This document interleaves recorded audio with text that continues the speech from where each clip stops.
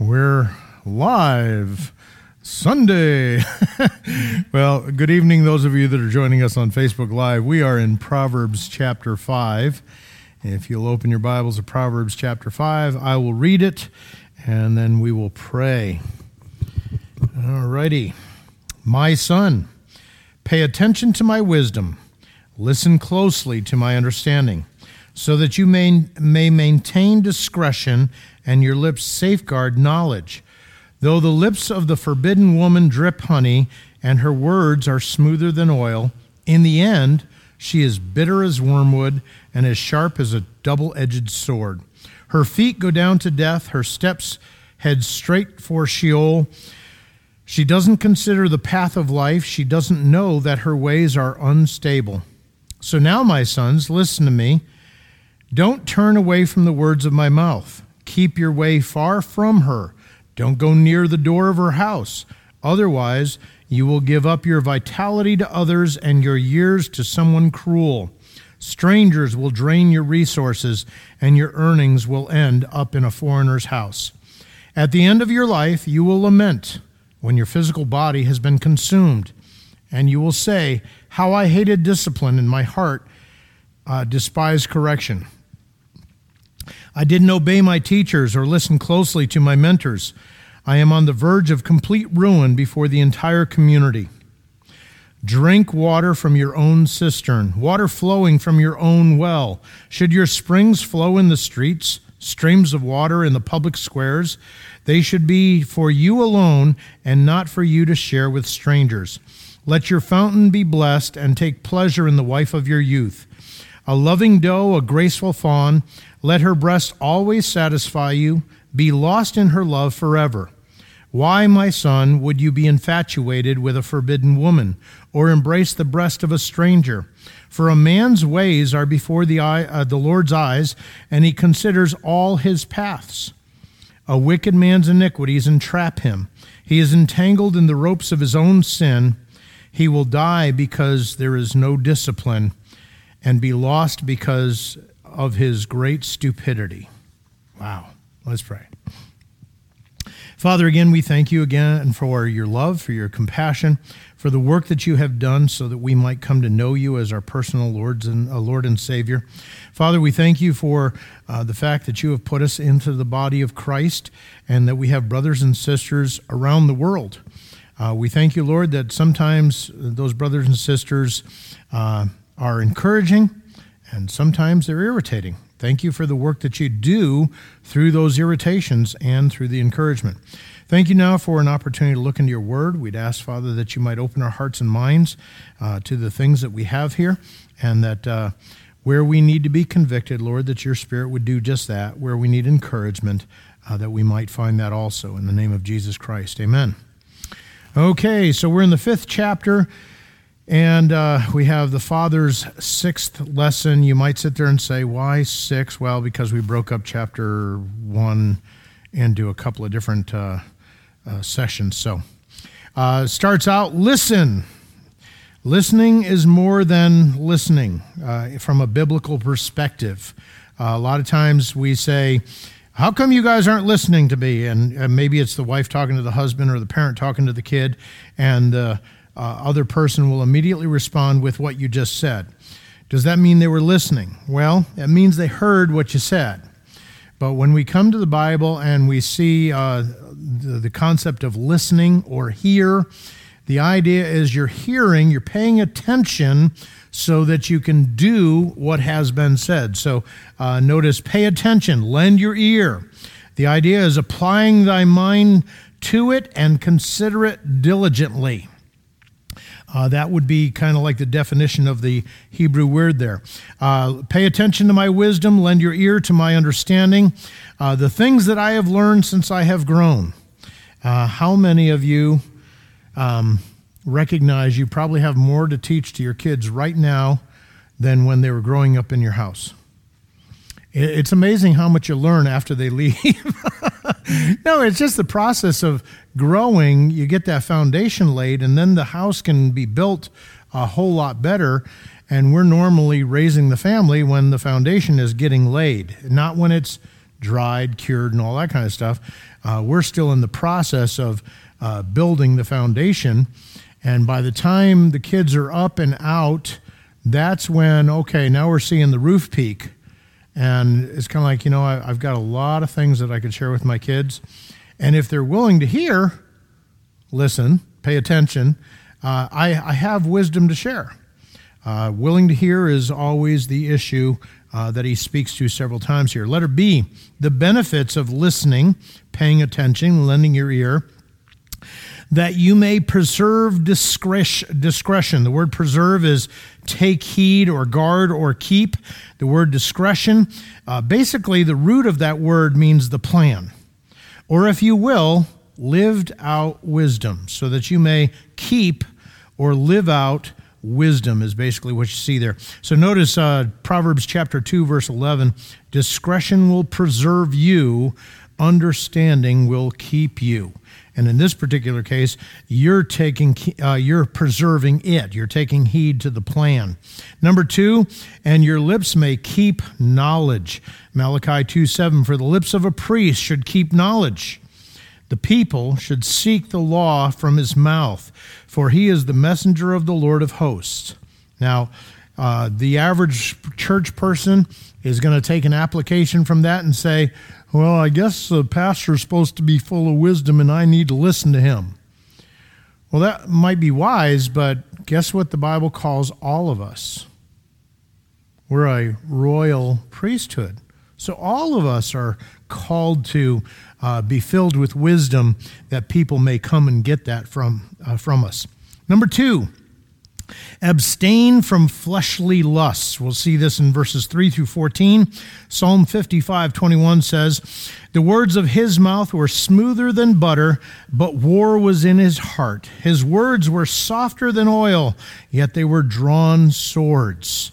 The concept of deception is a common thing. When we think about politics, I'm amazed to hear how many things Joe Biden has accomplished that he promised he would do.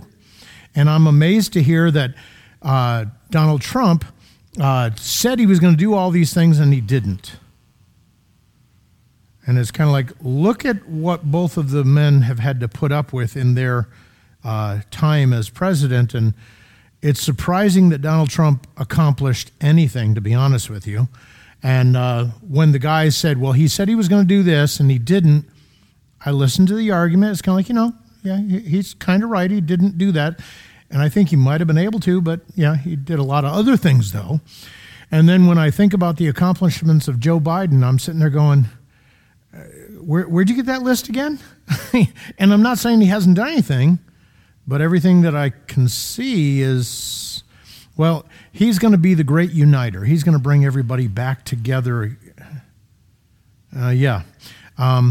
Politicians, they're smooth talkers. But on the other side of things, they've got a sword in their mouth, that kind of a thing. And every now and again, you get to see that, I imagine, with either one of those two guys. So, letter A, the presentation. For the lips of an immoral woman drip honey. Proverbs 2:16. If you get wisdom, get understanding, it'll deliver you from the immoral woman, from the seductress who flatters with her words. Proverbs 6:24. To keep you from the evil woman, from the flattering tongue of the seductress. So when we look at how else he describes the immoral woman, her lips dripping honey, we see that she flatters. Okay, now the word for drip there is nataf, and it basically means to ooze. When you think of pouring honey out of a jar, you ever notice that it's not like pouring hot water out of a jar? It just kind of oozes out. Little by little, you can fill your spoon, put it in the coffee, mix it up, and by the time you've mixed it all up, you can put the spoon back up there and catch the first drip that's coming down, because it takes that long to ooze out of the bottle. That's the idea there. And as far as dripping honey, the nofeth, a dripping of honey from the honeycomb. Again, the concept is it looks really tasteful. It's nice, it's flattery, but it goes on to say her mouth is smoother than oil. The word for smooth there is shalak. And notice it just basically means flattering. And then oil, the word is shemen, and the first word here, grease. So we're not talking about, olive oil that you're pouring in the pan. We're talking about the grease that you put between two pieces of metal so it slips back and forth nice and easy, that kind of a thing. Especially liquid, as from the olive, often perfumed, richness, anointing oil, etc. So her mouth is smoother than oil. She says a lot of nice things. There have been times in the past when Lynn goes, every time that person comes up to me, they say things that I just have to believe they're flattery. She's a flatterer. She's not really complimenting. She's trying to get me to do something. Like, yeah, I understand what you're saying. That's the idea there. Now, that's the presentation, the reality. But in the end, she is bitter as wormwood. The word wormwood basically is the idea of poison or poison oak. Okay? Ecclesiastes 7:26 says, her house is the way to hell, descending to the chambers of death. So that's her end. But at the same time, it says that her tongue is, or she's she's sharp as a two-edged sword. We have the same concept in the Word of God. It's living and powerful and sharper than any two-edged sword. Now, in this particular case, we have piercing even to the division of soul and spirit, the joints and marrow, and the discerner and the thoughts and intents of the heart. The only thing that the two relate to is the concept of the two-edged sword. The two-edged sword, you can't grab the top side of it because it's sharp up here. And of course, you don't want to grab the bottom side because it's sharp down there too. It brings a cut no matter what side you get hit with is the idea. And it goes on to say, her feet go down to death, her steps lay hold of hell. Proverbs 7:27, her house is the way to hell, descending to the chambers of death. So let's face it, when we're talking about the immoral woman, and in this day and age, I know most of you don't follow social media maybe as much as I do, and maybe I do too much, and we're working on that. We're down 67% this past week on our time on hallelujah. Actually, I was just busy. But the reality is to listen to some of the young women that complain about men. On my TikTok, I chose 3 subjects. One was politics, one was religion, one was couples. And to listen to the young women complain about men is kind of like, who would want to be with that woman? And then to find out that a good percentage of men in America today that are looking for wives are going overseas. We're not talking about the mail order brides from Ukraine or Russia or anything like that. They're going overseas to find women who want to be wives, not CEOs of companies and stuff like that. And we were recently in the book of Isaiah where it talked to the haughty daughters of Jerusalem. And when I was reading the passage about the haughty daughters of Jerusalem, all I could think about was so many of these young ladies that are on TikTok that are demanding, they're arrogant, and they may talk smooth and all that kind of stuff when they're out looking for a date, but they are not looking for a husband that they can be an encouragement to, that they can consider his vision of what their family might mean. They're looking for some guy who's going to dote on them and take care of them and hopefully provide lots of money. And if he's not going to do any of that, well, drop him and get another one. And that's where we get into the whole concept of the number keeping, a body count. And a lot of these girls talk about their body count, and I was listening to one today that said, when we're talking about body count, it was a soldier. He goes, I thought we were talking about how many people you killed, and then found out that it's not that. It's how many people you've been sleeping around with. And he said, the larger the body count, the closer you are to all the reasons you need for divorce. And yet, that's where so many young people in this day and age are following that path. And it's because there's no wisdom, there's no understanding, and that's where their steps lead. That brings us to letter C, the fall.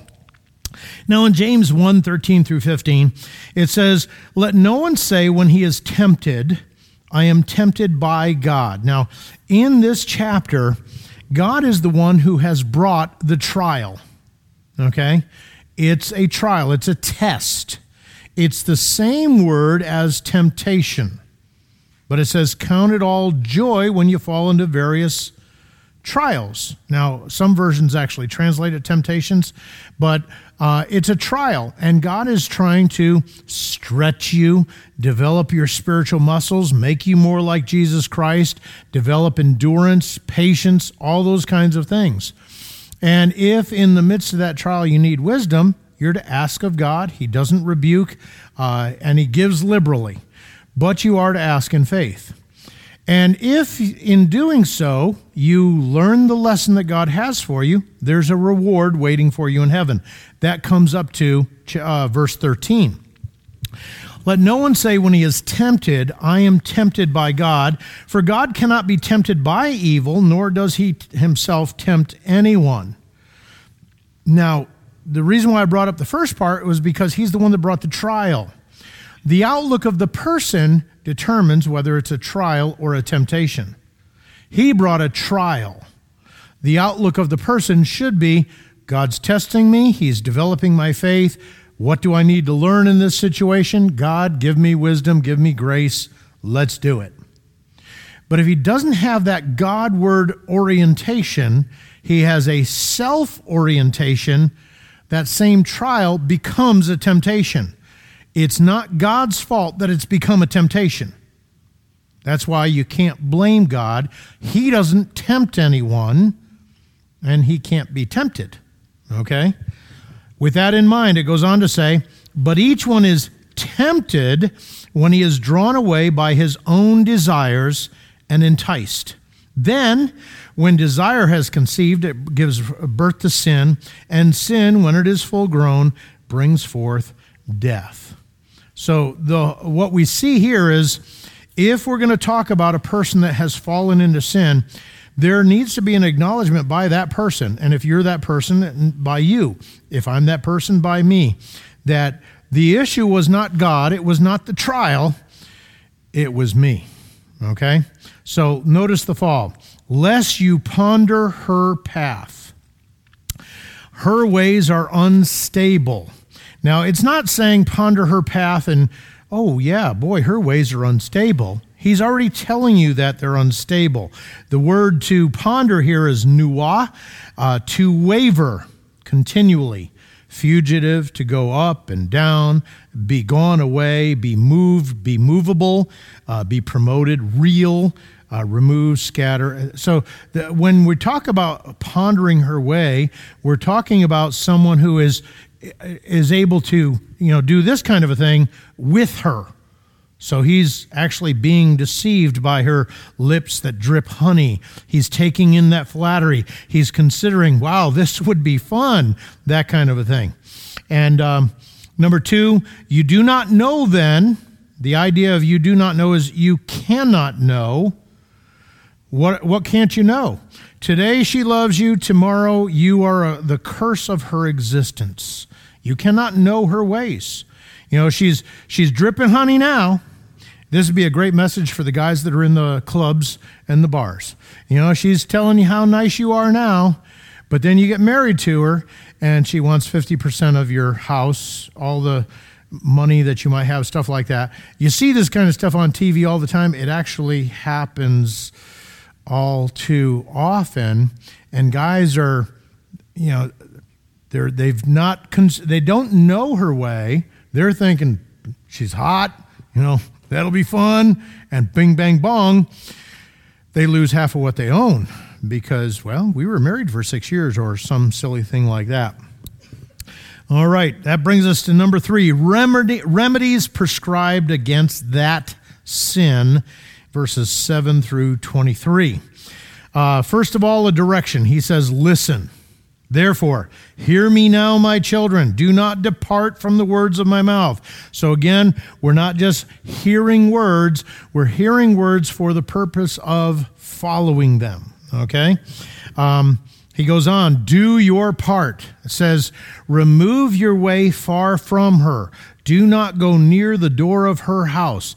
It is interesting. When I was a youth pastor, very often the question was, how close can you come to sin before it's sin? The father is telling the son, don't even go near the path. Why? Because if you get over there, you're going to fall on your face. Why would you be there in the first place if it wasn't for the fact that you wanted what over there was offering? That's why it's a temptation, because of your desires. So don't even go near it. He goes on to say, and do not go near the door of her house. Let her be the consequences of not listening. If you're not going to listen to the directions of dad, this is what's going to happen. Number one, loss of character and time. What do I mean by that? Well, he goes on to say, lest you give your honor to others and your years to the cruel one. Okay. Whenever we're dealing with this subject, I have to concern myself with, how can I say things in such a way that you're getting the point and not being offended by crudeness or anything like that? I was exposed to hardcore pornography when I was 4 years old. My life from that time until the time I was 21 was, how can I fulfill the lusts of my heart? So pornography was an issue through my teenage years, and as soon as possible, I was getting involved in those kinds of things. Okay, you get saved. What does that change? Well, it changes your heart, changes your eternal destiny, but what happens to most young believers? They're really excited about and sold out for Jesus, hallelujah, but then life happens. And what happens? They fall back into old thinking patterns and old habits. And so here I am, 4 months old in the Lord, going to Bible college where there's a bunch of beautiful, young Christian ladies. There were no lustful thoughts in my mind at all. Sure there were. Not only that, but how many young Christian ladies are very Christian in their outlook. Remember going to Camp Sinaga one year, and one counselor said something to a young lady that was just super inappropriate. He wasn't necessarily wrong in what he was thinking about the situation. Young man, young lady walking down the path, and she's got her shirt unbuttoned down to here and then kind of pulled back like that, so supposedly it would stay up here. Of course, it always slips down. And he's just a walking hormone, you know, and he said something that was inappropriate. So they and a couple of their friends who were there heard the whole thing. They came and talked to me. And I got the thing worked out as far as he admitted what he said was inappropriate, asked for forgiveness, da-da-da-da-da-da. And then I talked to them about, okay, think about it with me. Here's what the Bible says about this subject. Is that what you're doing? And obviously, they're not doing what God says. They're doing what normal young teenage kids do. They're not really sold out for Jesus. They might be saved, but, you know, they're doing what they want to do. Well, I apparently offended that young lady in such a way that the following year, she basically told Coach if I was going to be a counselor, she wasn't going. So I was asked not to be a counselor. You know something? I like my sleep. So I wasn't a counselor. The following year, he called and talked to Pastor, and he said something along the lines of, well, you know, what Al did was inappropriate. And Pastor goes, if Al did something that was inappropriate, you think you should have told me a couple of years ago, you know, because I'm still working here. And so he gave the rundown, and then Pastor came and got my side of the story. And the reality was in this day and age, how careful do men have to be in talking about this subject, because this subject is blown way out of proportion in the wrong ways. But I did not say anything that was inappropriate. I came back to the Word of God and talked about, here's what the immoral woman looks like, here's what the godly woman looks like. You know, we're not talking about man-made standards. What does the Bible teach about the way they dress? Modesty. The word modest basically means don't draw attention to. And the way a lot of girls dress, they draw attention to, Yeah, well, that guy just needs to control himself. You're right. But it also says that you don't need to defraud him. And that's basically promising him something that you can't rightfully give. Well, how am I promising? You're showing him stuff that he doesn't need to see because we're visually oriented as men. Well, you just need to control. Yes, I don't disagree, but you can make it easy to control myself or you can make it hard to control myself. That kind of a thing. But thankfully, that all worked out. I haven't been a counselor at Camp Sinago since, and I have slept well. But because normally the kids are trying to sneak out and things like that. Excuse me. But it is one of those situations where because of the way I grew up, an awful lot of time was wasted as I'm trying by God's grace. Well, I can't say by God's grace. Initially, it was me trying, me promising it'll never happen again, and continuing to deal with the lusts of my heart. I'm thankful that God has given me the grace to be an overcomer in that area. If I were to see something, it's kind of like, well, just keep going. It's not the temptation that it used to be. But you give years to the cruel one. The one that's constantly trying to influence you and put you back into that slavery. Number 2, the loss of material substance. Lest aliens be filled with your wealth and your labors go to the house of a foreigner. The idea is if you're chasing after prostitutes, your money is going elsewhere. That's the idea of this passage. It goes on to say, regret over loss. And you mourn at last when your flesh and your body are consumed. What is one of the difficulties of sex outside of marriage with an immoral woman? The concept of STDs or whatever. Proverbs 1:25 and 29 and 12:1. 125, because you disdained all my counsel and would have none of my rebuke. Now that's wisdom talking to the simple. Because they didn't listen. Verse 29, because they hated knowledge and did not choose the fear of the Lord. Proverbs 12:1, whoever loves instruction loves knowledge, but he who hates correction is stupid. Interesting, we get all uptight about the word stupid. And yes, that's a translation, but it's not a translation like they decided to use stupid and it really didn't mean that. No, that's what it means. And how many times when kids need to listen, they're just being stupid. They don't want to be corrected. They don't want to listen. So that is Proverbs 1:25, 29, 12:1. Number 2 there, I have not obeyed the voice of my teachers, nor inclined my ear to those who instructed me. It's very easy when you've been rebuked to feel sorry for yourself. I can't get what I want. Instead, the scripture teaches we really need to be listening to those who discipline us, who rebuke us, and find out what we're supposed to learn. But because we're naturally foolish, and that doesn't grow out of us, this is the response. I have not obeyed the voices of my teachers, nor inclined my ear to those who instructed me. Number 3, I was on the verge of total ruin in the midst of the assembly and congregation. So here's a guy that's at least part of the tribes of Israel, and his lust, his going after that immoral woman, has brought him to the point of public bankruptcy. People know that he's that kind of guy. He should be embarrassed. He is. Okay? That's regret over loss. Letter C, God's remedy, verses 15 through 20. Excuse me. Excuse me. God's first remedy. 1 Corinthians 7:9. But if they cannot exercise self-control, by the way, who cannot exercise self-control? If you have the Spirit of God in you, self-control is the fruit of the Spirit. So that means that any believer could surrender,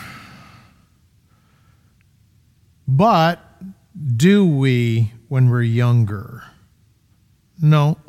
So if you can't exercise self-control, if you haven't figured out how to control yourself at this point, let them marry, for it is better to marry than to burn with passion. Now, that's what the Bible says. There's a few more verses. I'll read them in a moment. But here's what the modern Christian says. They're too young. Yeah, I understand. To get married. You know, they might be 18. They're too young. I understand what you're saying. What does the Bible say? Now, if they get married at that age, are they going to need help to grow up? Sure enough. It's interesting. In Brazil, one of the things that they try and teach their young people that are getting married, that their witnesses are people that are going to continue to help them along as they grow in their marriage. Why is that important? Two sinners put under the same roof, both wanting their own way. I wonder what's going to happen. That's why we do marriage counseling.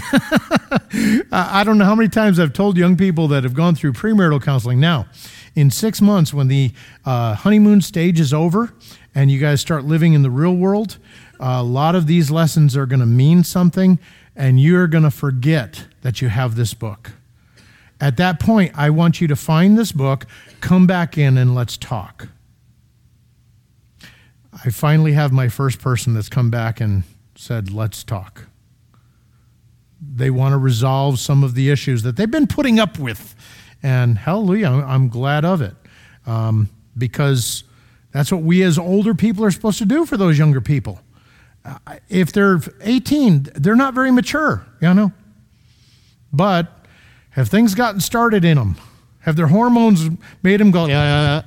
In a lot of ways, sometimes, especially in this world, we think we got it bad here. Down in Brazil, there's newsstands all over the place, corners of various streets, and plastered on the outside of the newsstands is the centerfold. You don't have to buy the magazine to see the centerfold. It's right there. They think about the whole subject way differently than we do. But we're getting there.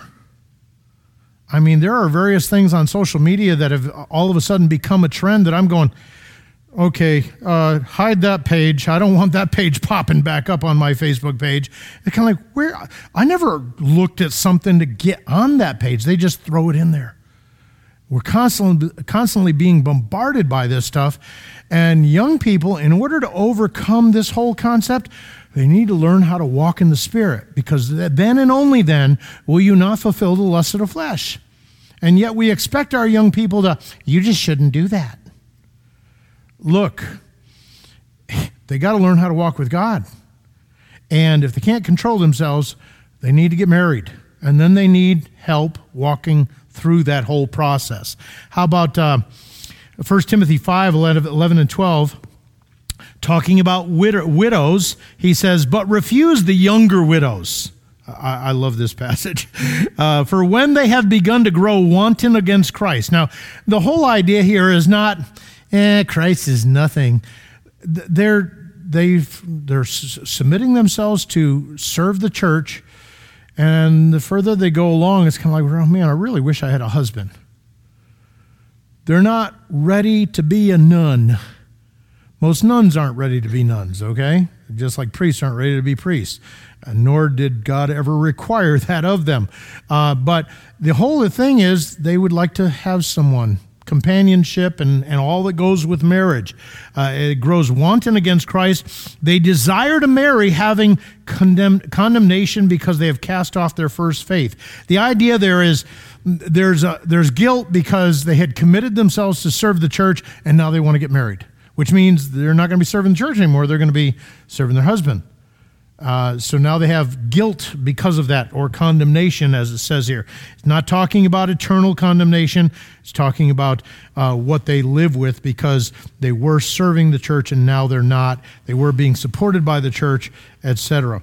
Verse 14, therefore I desire that younger widows marry, bear children, manage the house, give no opportunity to the adversary to speak reproachfully. Now, in this passage, guess who a younger widow is? 60. Let her get married and have kids. Okay, that seems kind of far-fetched for us in this day and age, but we will say we're 2,000 years removed from this. And I saw recently where some 50-year-old woman, they had gotten married and she got pregnant. So it does happen, but oh well. Moving right along. So God's remedy, get married. Notice what he says. Drink water from your own cistern. Now he's using an illustration here. He goes on to say, and running water from your own well. This is basically saying, as far as that area, the sexual area, the intimacy area, get that from your wife. Okay? He goes on, intimacy is a private subject. He says, should your fountains be dispersed abroad, streams of water in the streets? Let them be only your own and not for strangers with you. And let's face it, if you're going to the strip club, you're going around the corner to see if she's walking the street over there, you're in a public setting, yeah, they try and make it as hidden as possible and all that kind of stuff, but the reality is you're out in public, and intimacy is a private subject. 1 Corinthians 7, 1-5. Now, concerning the things of which you wrote to me, in other words, they actually asked him questions about this subject, which, by the way, is a good thing. I don't know how many times I've told people, look, in your devotions, if you're reading something and you don't understand it, get a pad as part of your devotion package, if you will, and write down the verse and what your question is. And then go and talk to me, someone else, and learn, nothing wrong with that. These people, they did that. He says, it is good for a man not to touch a woman. The concept of touch here is in a sexual way. It's not just hello, but touch is the area where women are a little bit more open to that kind of a situation, where men, it's just they saw it, that's it. Goes on to say, because of sexual immorality, let each man have his own wife, and let each woman have her own husband. Let the husband render to his wife the affection due her, and likewise also the wife to her husband. The wife does not have authority over her own body, but the husband does. And likewise the husband does not have authority over his own body, but the wife does. Do not deprive one another, except with consent, for a time, that you may give yourselves to fasting and prayer, and come together again, so that Satan does not tempt you because of your lack of self-control. They should marry because of the lack of self-control. Now they're married, and they shouldn't deprive one another because of the lack of self-control. Is he only talking to young people? And the answer is no. It absolutely amazes me the amount of families, husband and wife, that they're not dealing with the issues that they need to deal with, and then somewhere in the rush, the wife decides, that's it, you're cut off. And the husband can go just so long, and then he does something stupid, sinful, and she's surprised. No reason to be surprised. Look what he says, okay? Yeah, if you're going to abstain from marital relations, you do it in agreement. Most women are saying, okay, we can abstain for the next month, and the husband's going, okay, 3 days, no. We can joke about that another time. But the whole point is we're in agreement on this thing. What's the purpose of it? Fasting and prayer. Now, there are other issues that may bring up the need for some abstinence, etc., sickness, injury, things like that. But the reality is the same principles apply. There needs to be that coming back together again. Why? Because of your lack of self-control. So it's for a time that you may give yourself to fasting and prayer, and then come together again. Why? So that Satan doesn't tempt you. This is the easiest, the most basic area where Satan can get anyone. And yet, we play games with it. We're either playing games with it when we shouldn't be, or when we should be involved, enjoying the whole situation, kind of like, well, I don't feel like it. That kind of a thing. I'm sorry. And if you feel rebuked, just look at the Bible. I don't have to say any more. Letter B, for why should you, my son, be enraptured by an immoral woman and be embraced in the arms of a seductress? Proverbs 2:16, to deliver you from the immoral woman, from the seductress who flatters with her words. And 7:5, that they may keep you from the immoral woman, from the seductress who flatters with her words. So again, this is a public thing, and intimacy is a private thing. Number 3, enjoy each other. Oh, look out. Here we go. Notice, let your fountains be blessed and rejoice with the wife of your youth. Hebrews 13:4 says, marriage is honorable among all, and the marriage bed undefiled. Now, some will say, well, it means, and the marriage bed shouldn't be defiled, or something like that. It's not what my versions say, and I've looked at a few. The idea is sex inside of marriage is okay. It's a good thing.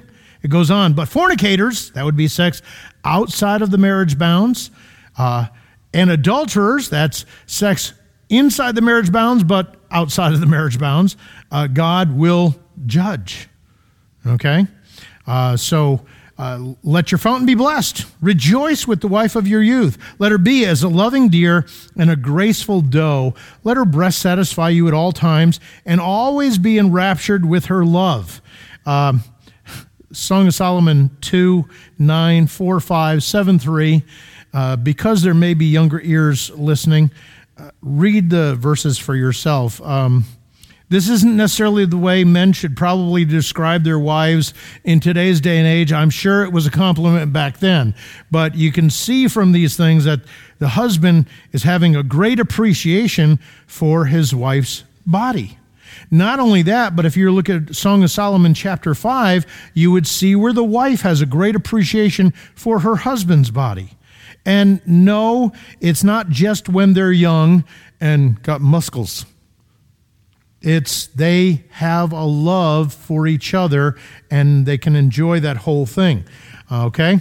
So enjoy each other. Letter D, God judges being omniscient. Verses 21 to 23.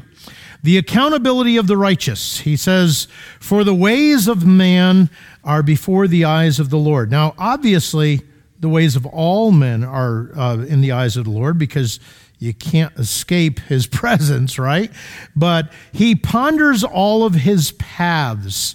Let me read a couple of verses for you. For the eyes of the Lord run to and fro throughout the whole earth, to show himself strong on behalf of those whose heart is loyal to him. In this you have done foolishly. Therefore, from now on, you shall have wars. Job 31:4. Does he not see my ways and count all my steps? And the obvious answer is, yes, he does. Job 34:21. For his eyes are on the ways of man, and he sees all of his steps. Proverbs 15:3. For the eyes of the Lord are in every place, keeping watch on the evil and the good. Jeremiah 16:17. For my eyes are on all their ways. Are they not? They are not hidden from my face, nor is their iniquity hidden from my eyes. Jeremiah 32:19. You are great in counsel and mighty in work, for your eyes are open to all the ways of the sons of men, to give everyone according to his ways, according to the fruit of his doings. Hosea 7:2. They do not consider in their hearts that I remember all their wickedness. Now their own deeds have surrounded them. They are before my face. And then Hebrews 4:13. And there is no creature hidden from his sight, but all things are naked and open to the eyes of him to whom we must give an account. Now, this morning I was reading in The Pursuit of God, A.W. Tozer, and he's talking about basically I think the word is imminency, not in the sense of imminent, like he might show up at any time, but imminency in the sense that God is present everywhere. Okay? If one of you were out at the sun and another were at Alpha Centauri and I'm here on earth, God would be present with all three of us. So for the believer, obviously, he is present, not only living in us, but with us. But for some, his presence is, unfortunately, much like many marriages, where they're existing together. There's not a lot of communication. There's not a lot of joy and happiness. They might have moments, but that's how many Christians experience the presence of God. The more you surrender yourself to him, the more you experience his presence in like a marriage that is doing well, where there's communication. There's joy in the presence of that person. I've seen videos where the wife has complained about how loud the husband is breathing. I mean, really? Especially if he's got a sinus issue. It's kind of like, give the guy a break, would you? But, when you're walking with the Lord, and I don't just mean doing the church thing, I mean you're spending time in his word. You've prayed. You've listened. When all of that is a part of your normal day, you experience the presence of God in a different way than a couple that's just living together. Yeah, they're married, but they're just kind of existing. Lynn and I, it's usually at bedtime when we get a few moments where we can pick on each other and laugh at each other and things like that. But there have been times when I'll say something and she'll smart off to me. You don't think Lynn's like that. She will smart off to me, and it's just hilarious. We sit there and laugh at each other, and of course, I'll normally give it right back to her. But, of course, we enjoy being with each other to the point where, okay, she wants me to go do the shopping. Well, you want to go with me? And she used to say no. And then she kind of figured out that I just want to be with her. So we're going and shopping. We spend more money when she comes. So I really want to be with her if I'm willing to spend more money. But that's the kind of relationship we can have with God. We can enjoy each other as not only our husband and wife, but our relationship with him. He's with us. He sees everything that's going on. He considers our way. And think about it. He wants to lead us. Those that are led by the Spirit are the sons of God. He wants to lead us. Well, how does he lead? Well, the average person is going to say, well, his word, well, that is true. But, there have been times when, in sensing the leading of the Spirit, I've had a tire repaired. Huh? Yeah, it was an impression on me on a Saturday. Kind of like, your spare tire is flat. Oh, yeah. Went and got it fixed. The next morning we were on deputation and we ran around towards the JB Bridge, had a blowout. My spare tire had been flat, and thankfully it was fixed. And so I stopped for 15 minutes, changed the tire, hit the road, and got to the church on time. Because on time is 15 minutes early at least, right? God, he ponders our paths. Number 2, the consequences of willful ignorance, verses 22 and 23. First of all, entrapment. Notice number 1, his own iniquities entrap the wicked man, and he is caught in the cords of his sin. Psalm 9:15 says, the nations have sunk down in the pit which they made. In the net which they hid, their own foot is caught. That is one of those things that is taught over and over and over again. We even see it in Proverbs chapter 1, where you can't cast a net in front of a bird that sees the net. Are you going to dig a hole and you're going to fall into the hole that you meant to entrap someone else, and it's going to come back on you? We see that in politics a lot also. Letter B, death following vanity of life. Number 1, then he shall die for lack of instruction. Job 4:21 says, does not their own excellence go away? They die even without wisdom. Job 36:12, but if they do not obey, they shall perish by the sword, and they shall die without knowledge. So if they're without wisdom and they're without knowledge, what has their life amounted to? vanity. It has no eternal value. And it says here he will die for the lack of instruction, because he didn't learn the fear of the Lord. He didn't learn wisdom and understand how to live. And in the greatness of his folly, he shall go astray. Thankfully, we fit more into number 1 than number 2. The consequences for willful ignorance should be a description of what happens to unbelievers because they're not seeking out wisdom, they're not getting instruction, understanding, and we recognize that God sees everything we do. So therefore, with that in mind, hopefully, we are seeking his face so that we're doing the things that he would have us to do. So, a little bit of a touchy subject. Years ago, Cy Prakaski was doing the trivia night here, and I wasn't able to make it for some reason, but Daniel and a couple of the kids came, and the question was, which chapter in the Bible is the love chapter? And Daniel at the table immediately said, Proverbs chapter 5. And Pastor said, no, that's the sex chapter. And obviously the love chapter is 1 Corinthians chapter 13 there. But hopefully we have dealt with this subject in a way that was it didn't make your ears burn too much. But at the same time, hopefully I've gotten across clear that God has a way of doing those things, and they're actually pretty simple, and it's kind of fun also, if you're doing it the way he says. Right? Amen. All right, let's close in prayer and we'll let you go.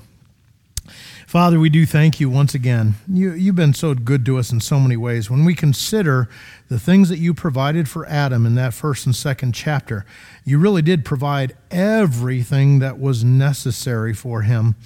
And one of the best things was that one that he could have communion with, that he might be able to enjoy in an intimate way through the woman that you gave him.